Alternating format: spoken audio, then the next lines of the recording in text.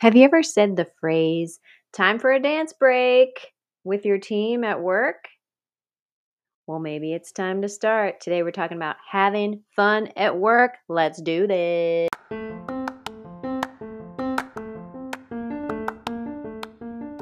Welcome to the Internal Customer Handbook, a work culture podcast for people who lead people. This unpublished book turned podcast is for people leaders who want to create 21st century work cultures that look nothing like, but this is how we've always done it. I am your host, Wendy Conrad, work culture strategist and founder of Your Happy Workplace. And if you are wondering if, why, and how ethical leadership and business can coexist, then you are in the right place. So glad you're here. Let's get into today's episode. Hello, it's Wendy, and welcome to today's episode of the Internal Customer Handbook, where we're talking about having fun at work.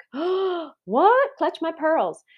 Do you schedule routine fun for yourself during work hours?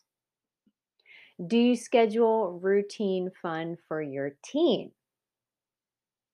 And by the way, what is and isn't fun is subjective. So use an ask, don't tell kind of strategy when it comes to planning joyful activities for your team. Research shows that when you schedule regular fun throughout the workday, engagement levels dramatically improve. And yet we continue to equate fun with frivolousness. It's like that Seinfeld episode where George Costanza tries to convince the gang that when you look annoyed, it means you must be really busy. And by the way, busyness doesn't necessarily equal productivity. That's another show. So if you're smiling or laughing or dancing, you can't possibly be getting any work done, right? Think about it. You see two people in their work area if you're working in person. One person is seated at their desk, their heads down, they're scowling, they're furiously typing away on the keyboard like it owes them money. The other is at their stand up desk. They've got their earbuds in, they're dancing, they're listening to their favorite song, also typing, but maybe with a gentle smile. Ask your brain who looks like they're getting more work done. Also, joy does not have to have an ROI attached to it. Incorporating pockets of joy into our work days for joy's sake alone is reason enough. It really is time to disrupt what we've always done. Hustle culture, toxic productivity, not allowing humanity in the workplace, it's not working. And it's not business as usual. The systems are failing us.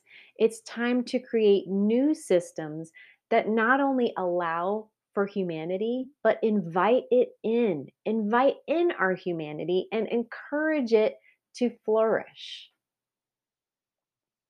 Give yourselves permission to incorporate joy and fun into the workday. Give your team encouragement and resources to incorporate fun into their workday. Then step back and watch some magic happen, y'all. So, some reflection questions for today are: how does it make you feel when you see the team having fun during work hours? Do you know what the team likes to do for fun or what their idea of fun is? What will you do for fun today? And some suggestions for that are tree climbing, taking a hula hoop break, coloring books, dancing in the parking lot. Y'all, like I just got the speaking of dancing, I just got the birthday present, and I will link this in the show notes. It's called 30-Second Dance Party, and it's a little button that you press and it plays some fun music for 30 seconds. This is a great thing to have in your workplaces. It's 30 seconds. But if you have this button in your workplace and you pressed it for 30 seconds and everybody danced, that's a thing.